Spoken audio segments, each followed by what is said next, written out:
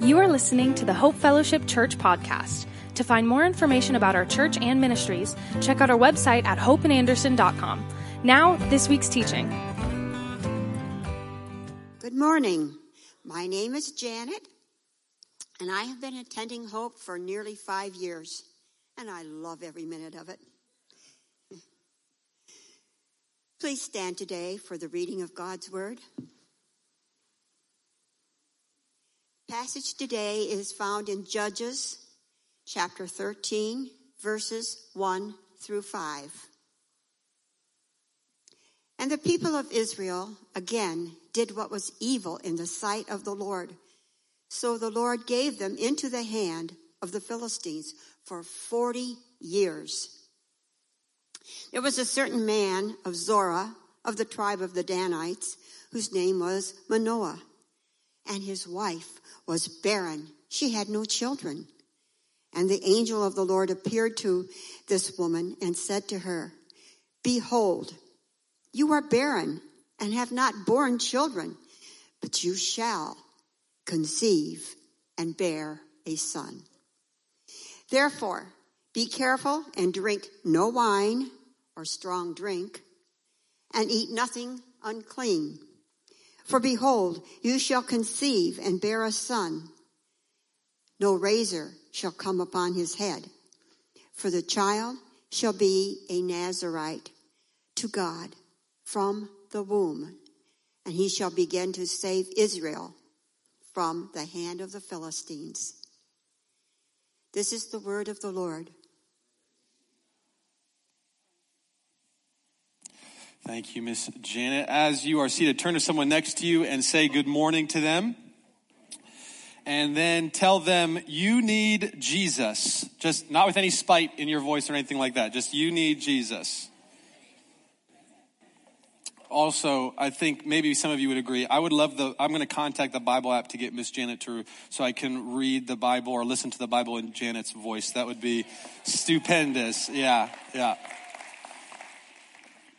But I really am excited and thankful to be with you all this morning. My name is Nathan. I'm the college pastor here. And just thankful that I get to be here. Our whole staff, or not our whole staff, but the majority of our staff got hit with the flu this week. So it ravaged us, I will say, is the most appropriate word for that. And I am here by the grace of God. I don't want to blame anyone, but if I would, it would be Pastor Mark for giving us the flu, as it seems like got it first. But we're okay. All that it's left me with is a cough and some congestion. So if I start to sound like a scientific professor explaining the ozone layer up here, I apologize, or anything like that. So if I need to explain a theological concept, I'll just lean into the congestion and use that voice. But today, we are in our last judge in our sermon series, Judges 13, Samson, who is our 12th and final judge. And I'm excited to start this mini series of Samson that we'll be in for the coming weeks, just because Samson's another one of those examples of a story that I read as a kid that was a lot different than when I read it as an adult. There's a lot of stories like that for me throughout Scripture, one of them being like the walls of Jericho. It's a really cute song. You sing the walls came tumbling down and they're blowing trumpets and horns. It's so fun. Until as an adult, you read that story and you realize that they murdered every person, woman, and child inside of those walls. Or Jonah from our summer series. I always just thought he was an asparagus who was in a fish at one point, right? Like he was just this cool asparagus guy and he was in the fish for a little bit and he got spit out. And then you get past that VeggieTales theology and you read the story as an adult and you realize that he was kind of the worst. He always complained. He never really did what God wanted him to do. And he was just kind of BUTT through it all.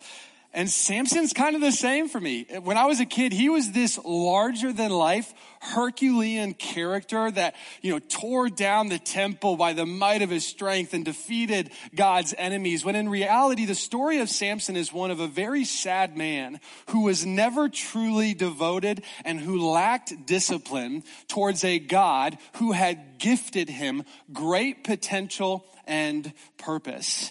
So Samson this morning is kind of one of those characters as we start to look at over the next couple of weeks that you might start to rethink how we should be mirroring our life after the person of Samson or wanting the life of Samson. But it's Judges 13 where his story starts, almost his origin story for us this morning, as we don't really get to look at Samson necessarily, but we look at his parents actually. So if you haven't already, open your Bibles, Judges 13 verse 1, and reread that. The people of Israel, again, did what was evil in the sight of the Lord. So the Lord gave them into the hand of the Philistines for 40 years. And we pause here because what we need to notice is that at the start of every judge, he sets the scene, Samuel the author, sets the scene for us so that we understand the backdrop as to what kind of environment, what kind of context, what kind of aroma the judge is coming into. And for him, he's coming into where the Israelites have done what is evil in the sight of the Lord, and they are now oppressed and enslaved by the Philistines. We've talked about this cycle of judges, maybe beating a dead horse with it, but this is essential for us to understand the book of Judges, to understand and see the cycle of judges every time we get a new one introduced, that the people are coming from a period of peace, then they start doing something evil, so God sends bad people to oppress them. For a while they're enslaved until eventually they cry out and God sends a deliverer or a judge to them to save them out of those hands, and then they get back into this period of peace until once again they start doing what is evil. It is this cycle that we have seen now 11 times, but for the first time and for the last time, we actually see this cycle broken. For the first time, there's a missing piece in this cycle of judges, and that is for the first time, the Israelites have stopped crying out to God for a deliverer. They are content. This is a new all-time low for the Israelites that show the disintegration of their morality and their spirituality as they are now accepting their enslavement as their new normal. It's as Mark said last week in his sermon that the longer you live next to the world, or the longer that you live with idols in your life or around you, the more you will start to become like those things, and the more you will start to submit to those things as your master. And so for those people, they have habitually done what is evil in the sight of the Lord for so long that their souls have been deformed and reformed back into the image of their idols and their oppressors. In the first verse, I know we have this tendency to get caught up on one verse here and never get past it, Mark, looking at you. But it's because there's so much potency in just one verse. We're already issued this massive warning in the book of Judges, in the story of Samuel, that if you and I are not carefully aware of what we are doing, whether we're intentionally doing it or whether we're unintentionally doing it, slowly but surely, we will start to become numb to the sin and evil around us and numb to the effects that sin has in our life. Eventually, you and I will become content, complacent, and complicit with the sin that we commit to the point where we don't even cry out to God anymore to help us. For these people, they break this cycle of judges to show that over time, you should just see the deterioration of the Israelite people over the book of Judges. And here, it is at an all-time low because they don't care whether or not God comes to deliver them, because they are content to do what is right in their own eyes, even if it means being enslaved. Again, another point for pause.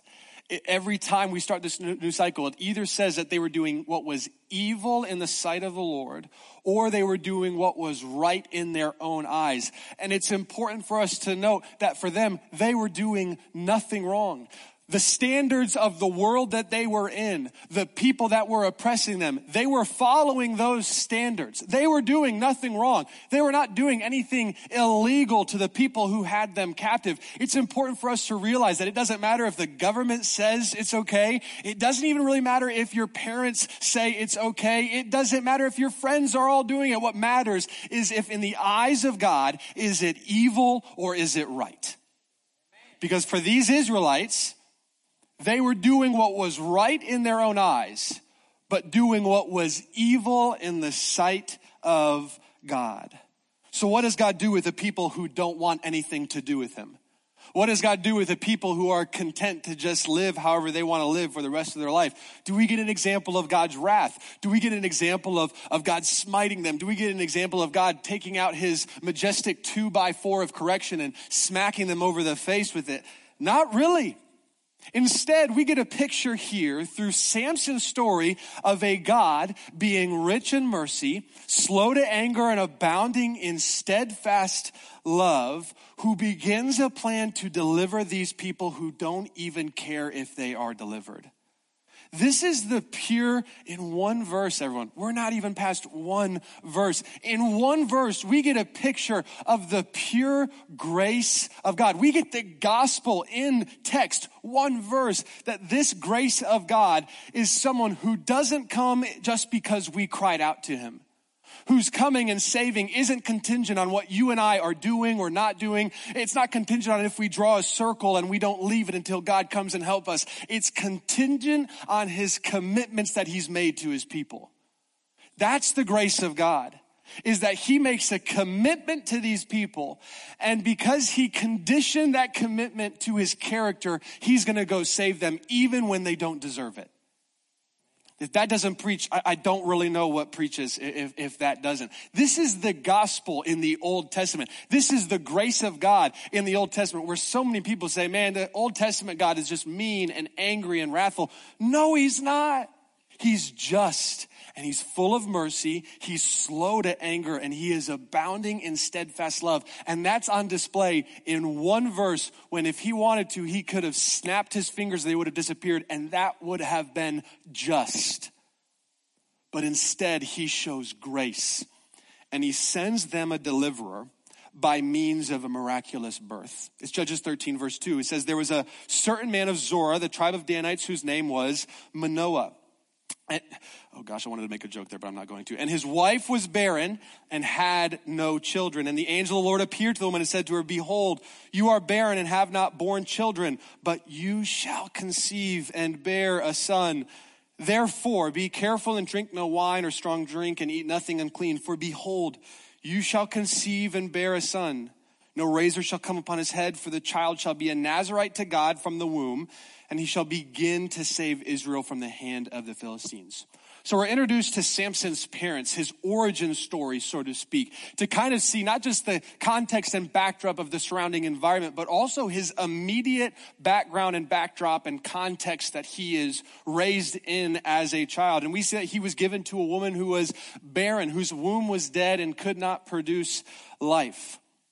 For us, maybe you don't have many pictures of, maybe you do, maybe you don't, of women who can't have kids, and then God comes to them through an angel of the Lord and says that you're going to have a kid. If you do have a lot of those stories in your life, please come tell me, because I would love to hear about those. But for the Old Testament, this isn't really anything new. God continually takes what is dead throughout Scripture and makes it alive. And he does that through oftentimes barren women who can't have kids and gives them the gift of a child. You have Sarah in Genesis 11, Rebecca in Genesis 25, Leah in Genesis 29, Hannah in 1 Samuel, Michelle in 2 Samuel, Elizabeth in Luke, and now the wife of Manoah in Judges 13. And the angel of the Lord comes to her and says, once you could not have a child for this whole time, but you are going to have a son. He is going to begin to save Israel. That's important to underline in your Bibles if you have that, or write it down. He is going to begin to save Israel. Already we're seeing, before Samson's ever even conceived in the womb, that he is not going to complete the work of delivering the Israelites from the Philistine people. In fact, we see that the Israelites aren't completely delivered from Philistine until 2 Samuel with David, King David, the author of the Psalms. And so his life is going to be seemingly incomplete in his purpose and fulfillment of it. And then thirdly, the angel of the Lord says that he will be a Nazirite from the time that he is born until his death. Now, a Nazaritic vow wasn't necessarily uncommon in this day and age. It comes from Numbers 6, verses 1 through 21, if you want to go read that after this. But essentially, it was just a vow that people took that separated them from the world and consecrated them to God. It was them wanting to radically show their devotion to God and them showing God that they had this great desire to see God move in some way, shape, and form around them. And so they would make this radical commitment by doing primarily three things to separate and consecrate. They would drink no alcohol, they would touch no dead thing, and they would not put a razor to their head. So not necessarily uncommon, but what is uncommon here in this story and for the life of Samson, well, we'll just call him Salmon. How about that for the rest of the time? What is uncommon though, is that this Nazaritic vow was always something that was optional, and it was only ever for a period of time. And yet here we find one of two places in Scripture, the other being Samuel in 1 Samuel, that God declares him to be someone and gives him a purpose for his life before he ever even is conceived. That Samson doesn't necessarily get a choice to choose this Nazaritic vow. God gives him this responsibility. And that he doesn't necessarily get to choose what he wants to be and do in this life. God declares and defines his purpose before Samson is ever even conceived. And I find that so fascinating that before he was ever even a thought in his parents' mind, before he's ever growing in the womb, think of how special this is. How much intentionality God puts into life and its creation is that he's not just creating life for the sake of life, but he has providential purposes for lives long before they're ever even in this world. How sacred are those who have yet to be born. If we were ever to doubt that God is not only in control, but God powerfully works in this world to accomplish his plans by means of his providence, all we have to do is look at stories like this to see that before Samson was ever even in the womb, God was providentially destinying his purpose. And maybe for some, this is something hard to wrap our minds around, that God defines who Samson is and tells him what he's going to be before he's ever even born. I read some comments that saying that this is God taking Samson's choice away and his free will away, when that's not it at all. God here is not saying he's about to direct every single step of Samson and determine which way he turns for the rest of his life. God is not attaching strings to his life long before he's ever even born. All that God is doing, and this is also a picture of God's providence for us, that we oftentimes mistake God's providence for fate, as if we can't do anything else other than what God has told us to do. But here is a picture of God's providence, that God only declares who he is and what he is to do, and it's up to Samson in his life to live like the person God has told him he is. It's important for us. God declares who you and I are. You and I don't declare. I could declare, it's like the Michael Scott thing. I could declare bankruptcy. I could declare that I'm saved. I could declare that I am a son and a daughter. I could declare all these things, but it's not until the creator of the universe, the sustainer of all things, and the savior of the world says, you are my son. God declares, and then it's up to us, our responsibility to live like the person he has called you and created you to be. But what I find most interesting in these first 8 verses here is at the beginning of Samson's story, the angel of the Lord doesn't tell Samson his purpose. He tells his parents Samson's purpose. God entrusts Manoah and his wife with both the purposes for Samson and also the raising of him in order to get him to a place where he can fulfill those purposes. And I think this should create pause to any parent in the room this morning of young kids or middle school kids or high school kids, people who want to be parents, and to start asking some questions that I think are really, really important that this text implies us and implores us to ask. There are three questions I think every parent should ask. It's, do you know what your child's purpose is? Have I asked God for what their purpose is? And am I, the mother or father or guardian, training them up in it and for it? I think these are three of the most important questions that we could be asking ourselves and seeking wisdom and guidance from God and others in order to be asking. Or even if you're not a parent and you're just here, some of the most important questions you could ask yourself is, do I know why I'm here? Do I know what God has in store for me? Do I know what God's called me to do, whether that's a general calling that he gives to all followers or a specific calling that he's burdened your heart with for a people or a problem? And then how am I training myself up in tandem with the Spirit, with the Holy Spirit who's been given to me? What am I doing to be intentional with my formation? When we found out we were having a daughter, I only have a 15-month-old, so I'm not saying I'm doing this great. She's 15 months old. All we do is read her like the Bible that's literally like God created the world. There were animals. It was good. It's like, it's not really anything and she can't even read. So it's not like we're necessarily doing this right now, but I had a deep conviction the moment that we found out we were having a daughter to start seeking God and to start seeking out other men and women who I saw raising women of the faith who were strong in their faith, who were strong in knowing who God had created them and called them to be. I started to have this conviction to go, okay, what can I be doing now? What can I be doing in 3 years, in 5 years, in 10 years, in 15 years to ensure that I am carrying out the responsibility that God has entrusted me with to not only tell her who she is, to not only tell her what God has created her to do, but to also prepare her to fulfill that calling in her life. All of these things, all of these desires for her. Cassie's got the basketball down to train her up to be a UConn player. I'll take care of some of the spiritual stuff so that she can just become the best basketball player and be a light to those teams. Hallelujah, for sure. But none of that stuff just happens randomly or by happenstance. That stuff happens only when we as the parents are taking it as serious as it needs to be. Only when we are actually preparing for it. Proverbs 22:6, probably the most cliche parenting verse of all time. Train up a child in the way that they should go, and when they are old, they will not depart from it. The clichéness of this text has made us dumb this down to basically just think that it's talking about helping our kids memorize some scripture and know what the Bible says. When an athletic word is invoked in this verse, to train up. Everyone say train up.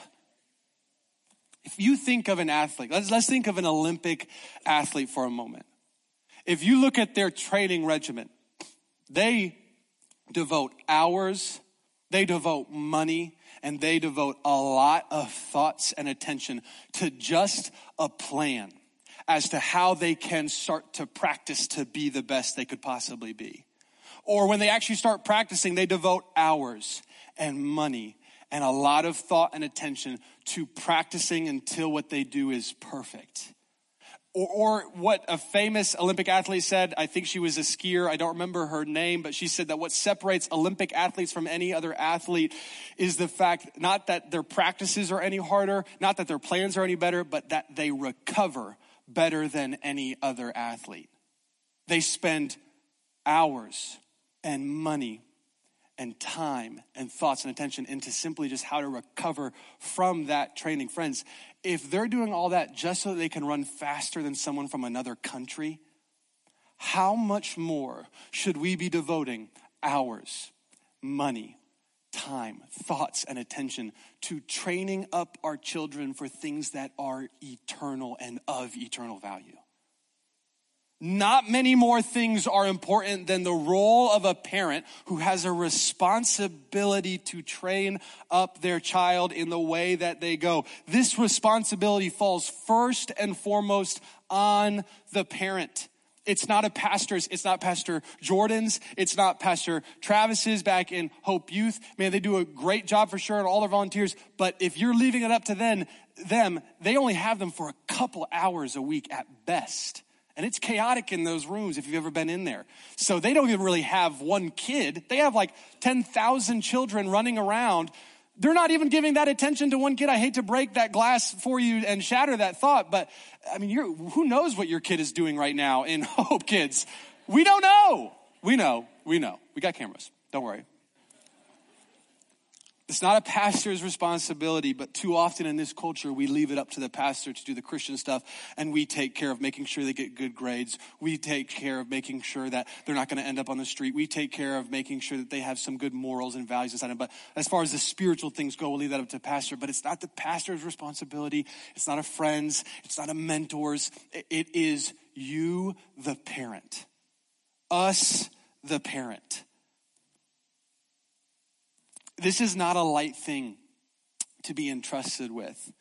I think every parent recognizes that when they have a kid and then the doctors say, okay, you can go home now, and you're going there, excuse me.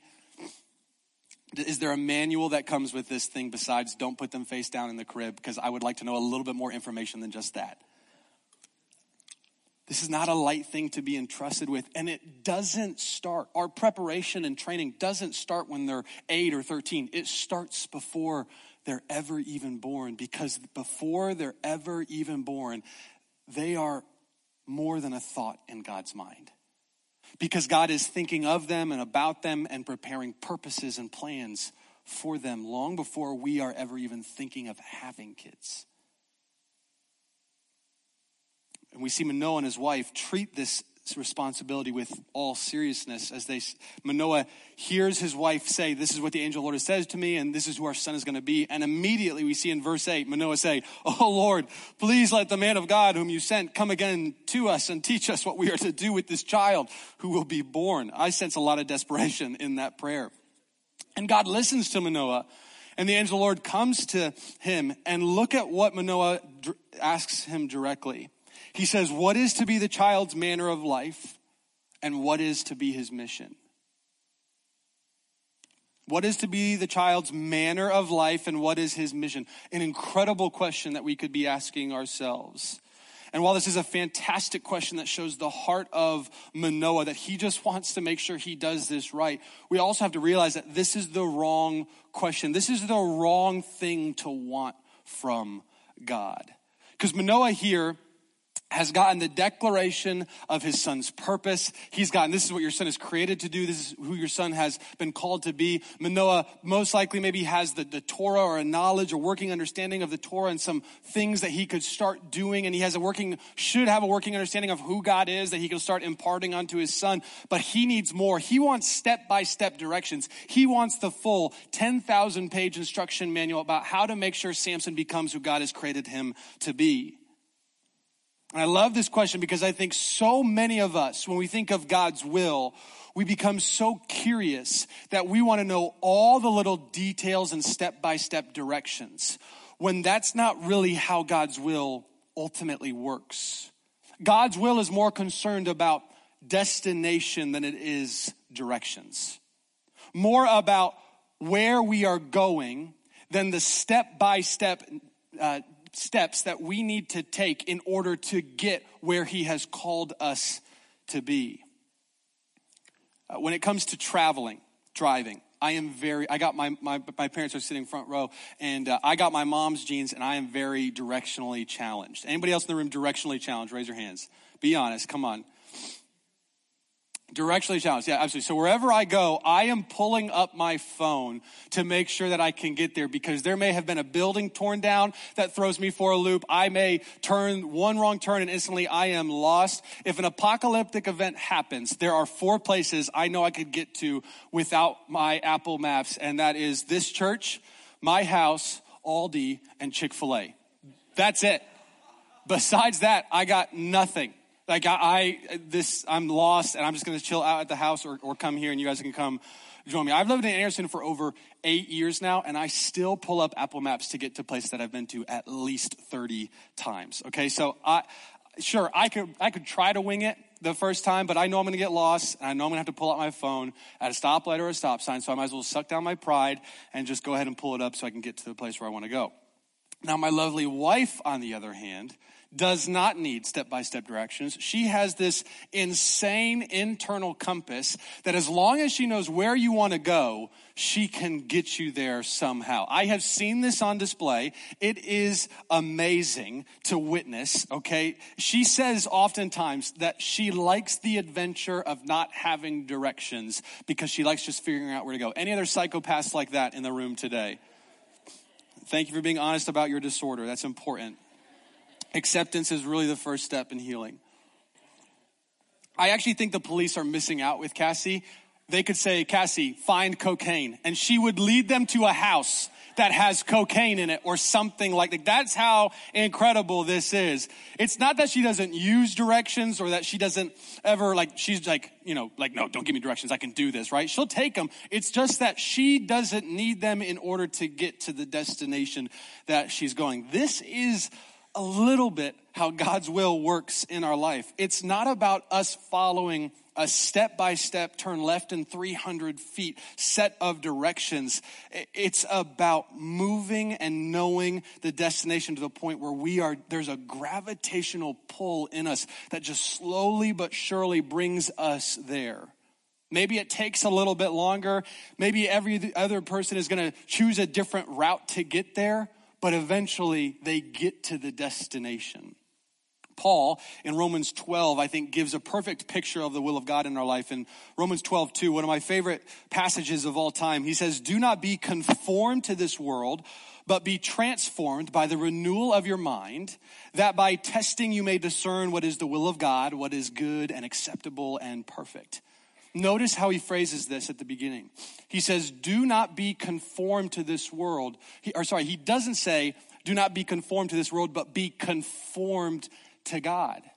He's not saying that we are just to do A to Z to the letter exactly what God is listing out for us. That's the stuff of Leviticus, friends. In Old Testament, you have a whole book where God has laid out to the letter exactly what they have to do in order to become like God, in order to get to be who God has created them to be, as holy and righteous and like God in his image. Except the people of Leviticus misunderstood the reason for those rules and regulations time and time again, because God was not giving those to them so that they could be conformed to all those things. God was giving that to them because he was trying to put his heart on display, that he wanted to save them from their sin. He loved them so much that he was saying, here, do all of these things and then you can be with me. Do all of these things and then you could do it. He was trying to put on display his heart for his people, that he was willing to do anything in order to have them back into that restored relationship with him. Paul says, do not be conformed to this world, but be transformed. Everyone say transformed. Transformed by the renewal of your mind, that by testing you may discern what is the will of God. That as you and I set our minds on the things of God, on the things that are above, not on the things that are below, as Colossians 3 says. As we slowly start to have a revelatory picture of God's character and nature, it's not that we become conformed, it's that we become transformed. What allows you and I to discern and do the will of God in our life is not conforming to a set of external actions. It's by being transformed to a set of internal motivations that make us act and think and live like the person that God has called us and created us to be. Man, and God in his goodness and grace knows that some of us need more. He knows that there are people like me who are directionally challenged. So he gives over 500 commands in the New Testament. It's not like he's saying, I'm not giving you anything. It's just that even if we were to conform to all of those standards perfectly, we wouldn't be transformed like we would be if we simply just meditated on the character and nature of God. I remember I used to be so frustrated when pastors, I came here before I was even a pastor, and Mark says a lot to meditate on the character and nature of God. And I remember my head used to be just so frustrated with that. I was like, give me something practical. That's not helpful. And there will come a point, hopefully, when it starts to click that is probably the most practical, helpful advice. And we just hate it because it takes the control out of our hands and says, no, it's not really anything that you're doing that changes you. It's all by who you are setting your life towards that what changes you. It's about a transforming knowledge of the person of God as he has revealed himself to be in Jesus Christ. God does all these things in Scripture because he doesn't want a people who are conformed to his ways. He wants a people whose hearts and minds have been transformed by his character. And as we fixate on who he is, as we meditate more and more on the character and nature of God, then what slowly happens is that we become transformed so that we have an internal compass that shifts our values, that shifts our wisdom, that shifts our love to look less like this world, to look less like this flesh, to look less like Satan's vision for our life, and more like God's purposes and plans for each of us. So when Manoah asks for more rules and more details, the exact manner of what his life will be, God comes back and he gives him the same exact thing that he's already spelled out. In those middle verses, 12 and 13, he says exactly what he's already said. But he's not just coming back just to repeat himself. He's coming back because he's trying to say, Manoah, I'm trying to give you something better than a list of directions step by step. I'm trying to give you an encounter. If you read these last 10 verses, it's heavily focused on their interaction with the angel of the Lord. And what we start to see is that God is trying to give them an encounter in these last 10 verses. In order to see what God is doing, we have to really understand just for a second who the angel of the Lord is. In verses 15 and 16, the angel of the Lord comes back and Manoah tries to prepare a meal for him. But instead, the angel of the Lord says that you should prepare a sacrifice to the Lord. Or in verse 17, Manoah says, can I know your name? What's your name? And he says, why do you ask me my name, seeing it is wonderful? Next to wonderful, right, beyond understanding. Or finally, verse 19 and 20, when the flame is burning the offering, the angel of the Lord goes up into the flame, similar to that of Judges 6 with Gideon in the story and his interaction with the angel of the Lord. God's trying to give us a picture of who the angel of the Lord actually is so we can see the purpose of what God is actually doing here. If it's not clear yet, we can go outside of even just this story and start looking at scripture where the angel of the Lord appears. Exodus 3, the burning bush narrative, we see that the burning bush, the first voice is, or the voice that comes out, it says the angel of the Lord appeared to him in a flame out of the fire, out of the midst of a bush. He looked and behold, the bush was burning, yet it was not consumed. And Moses said, I will turn aside to see this great sight, why the bush is not burned. Next slide. And then it says, when the Lord saw that he turned aside to see, God called to him out of the bush, Moses, Moses. And then the next slide, we get as clear of a picture as we could possibly get. He said, the voice in the bush, that was the angel of the Lord, that was now clarified as God Yahweh. I am the God of your father, the God of Abraham, the God of Isaac, and the God of Jacob. Or in Jude verse 5, go to the New Testament for an example. He says, now I want to remind you, although you once fully knew it, that Jesus, who saved a people out of the land of Egypt, afterward destroyed those who did not believe. We can see in the Exodus narrative that it's the angel of the Lord who guides them by day and by night out of slavery into the promised land. But Jude here seems to say that it is Jesus. And what we start to see revealed in Scripture is that the angel of the Lord is like an angel, but greater than an angel. The angel of the Lord is constantly mistaken for God, but he's distinct from God. The angel of the Lord really feels like God, but they can look on him, they can hear his voice, they can know this being, and yet they're not dying, even though they seem to be getting a full picture of God. Does that sound like anyone we know?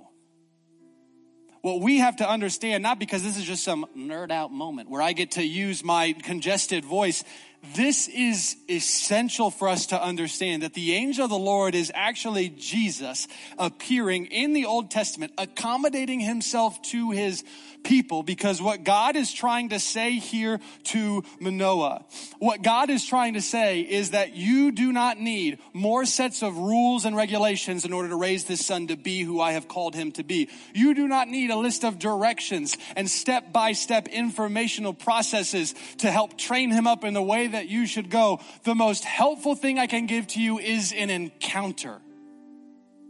The most helpful thing I can give to you, both for your son becoming who I have created and called him to be, and for yourself to be who I want you to be, is a full revelation of me, to see that I am the image of the invisible God, the firstborn of all creation, the sustainer of all things, the one who, when we look upon him, we see the full revelatory picture of God on display for us to see in glory. Friends, we don't need more rules and regulations.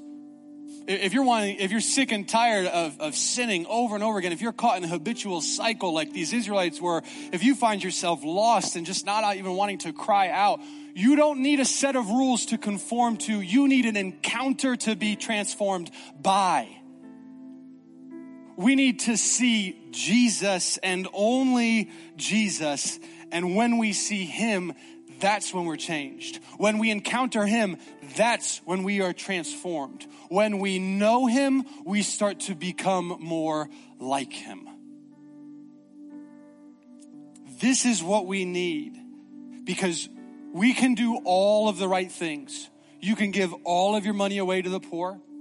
You can serve here and in the community. You can go on mission trips. You can live life on mission. You can be kind to everyone. You can treat everyone with love and respect. You can stop and do the hard things and pour into people and ask them how they're doing and actually fulfill things and requests that they have. You can even, Jesus says, you can cast out demons in his name. You can heal people in his name. You can preach the gospel.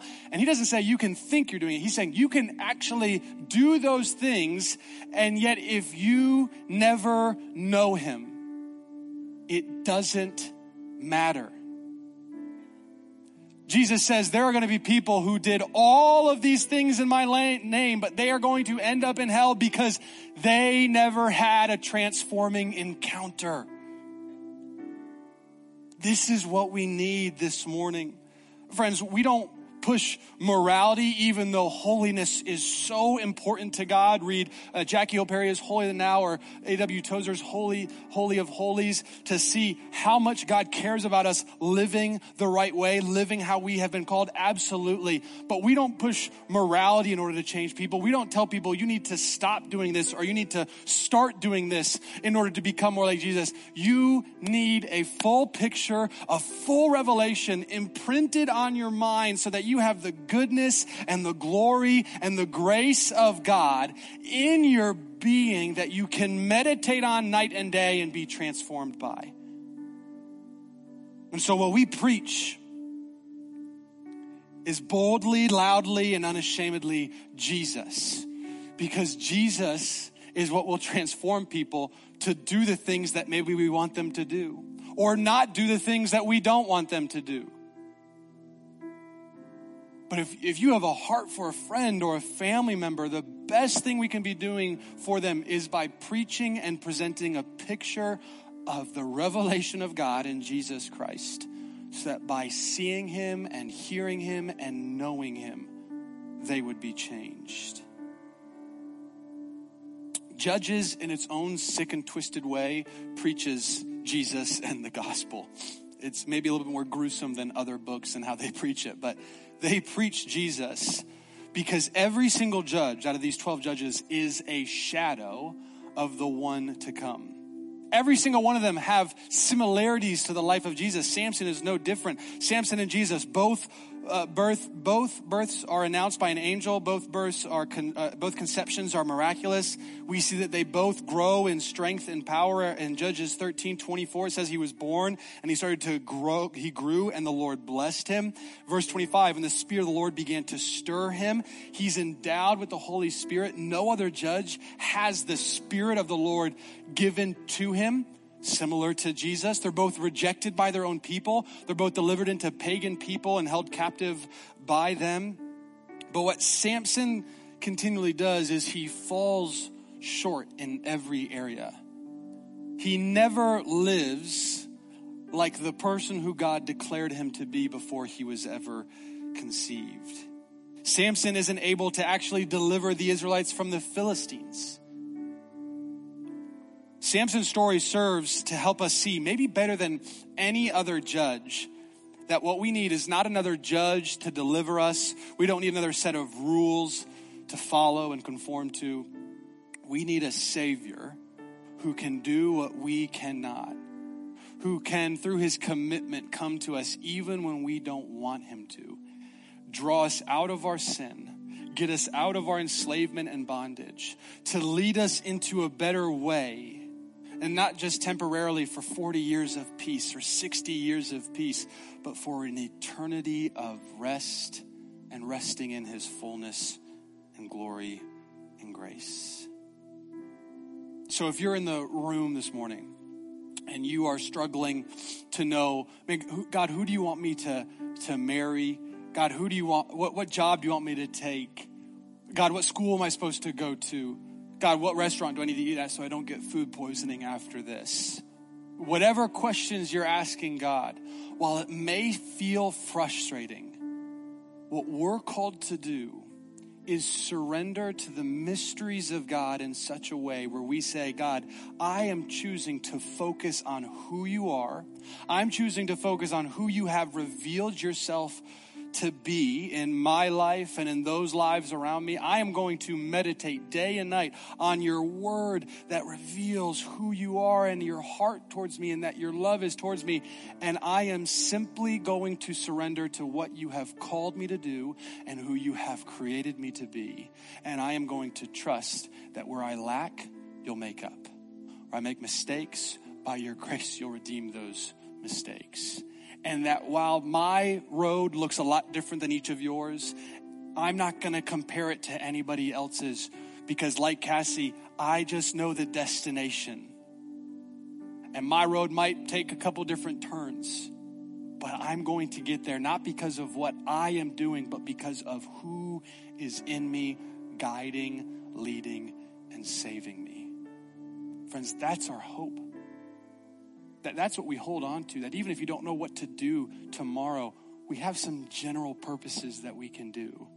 And we have a God who we see has prepared things for us. Maybe not like Samson. Hopefully not like, I don't want a life like Samson's. You'll see in a little bit. You'll see in a couple weeks. But who has prepared things for us before we were ever even conceived in our mother's womb.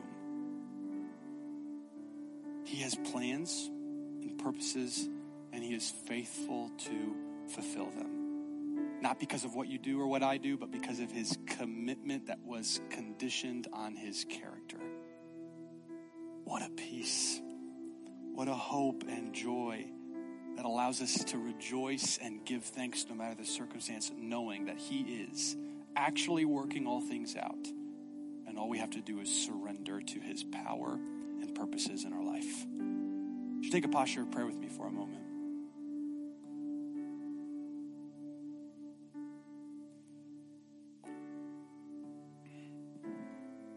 Father, for those of us who are more focused on what we can do for you, who are more focused on our love for you, who are more focused on how we are doing, would you just strip away all of those bondages of pride in us that we maybe are aware of or unaware of?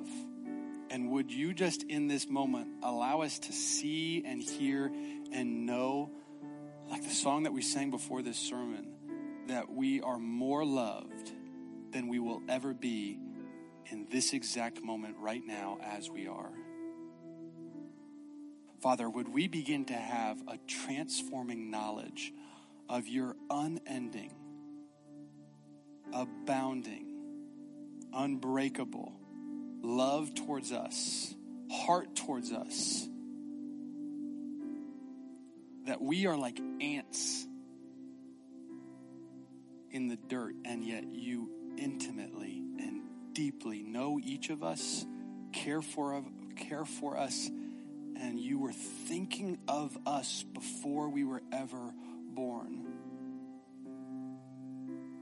Father, strip all pride and allow the humble thought that you love us before we ever even do anything for you. That you love us even when we don't want anything to do with you.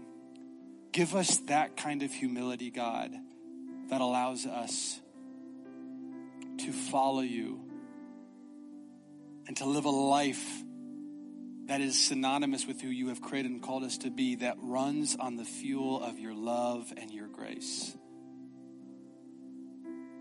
Father, for those who are just struggling to figure out the answers, would you relieve them of their curiosity and just assure them that you've got it?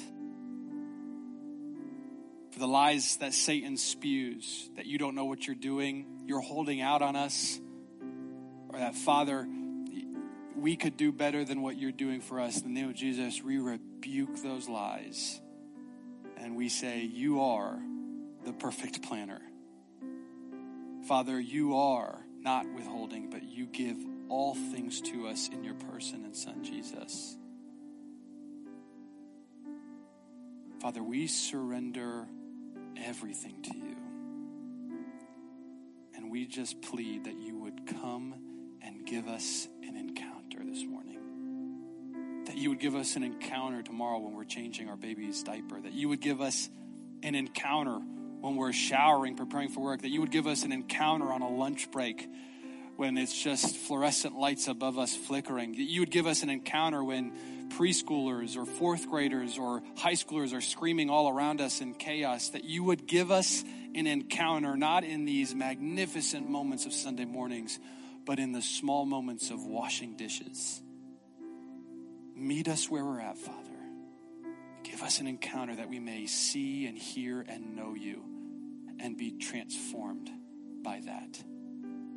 Father, we give you all things. We praise you for all things. We rejoice in all things. As God's people, we say, amen.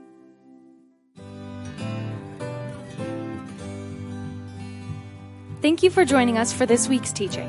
We hope you have a great week.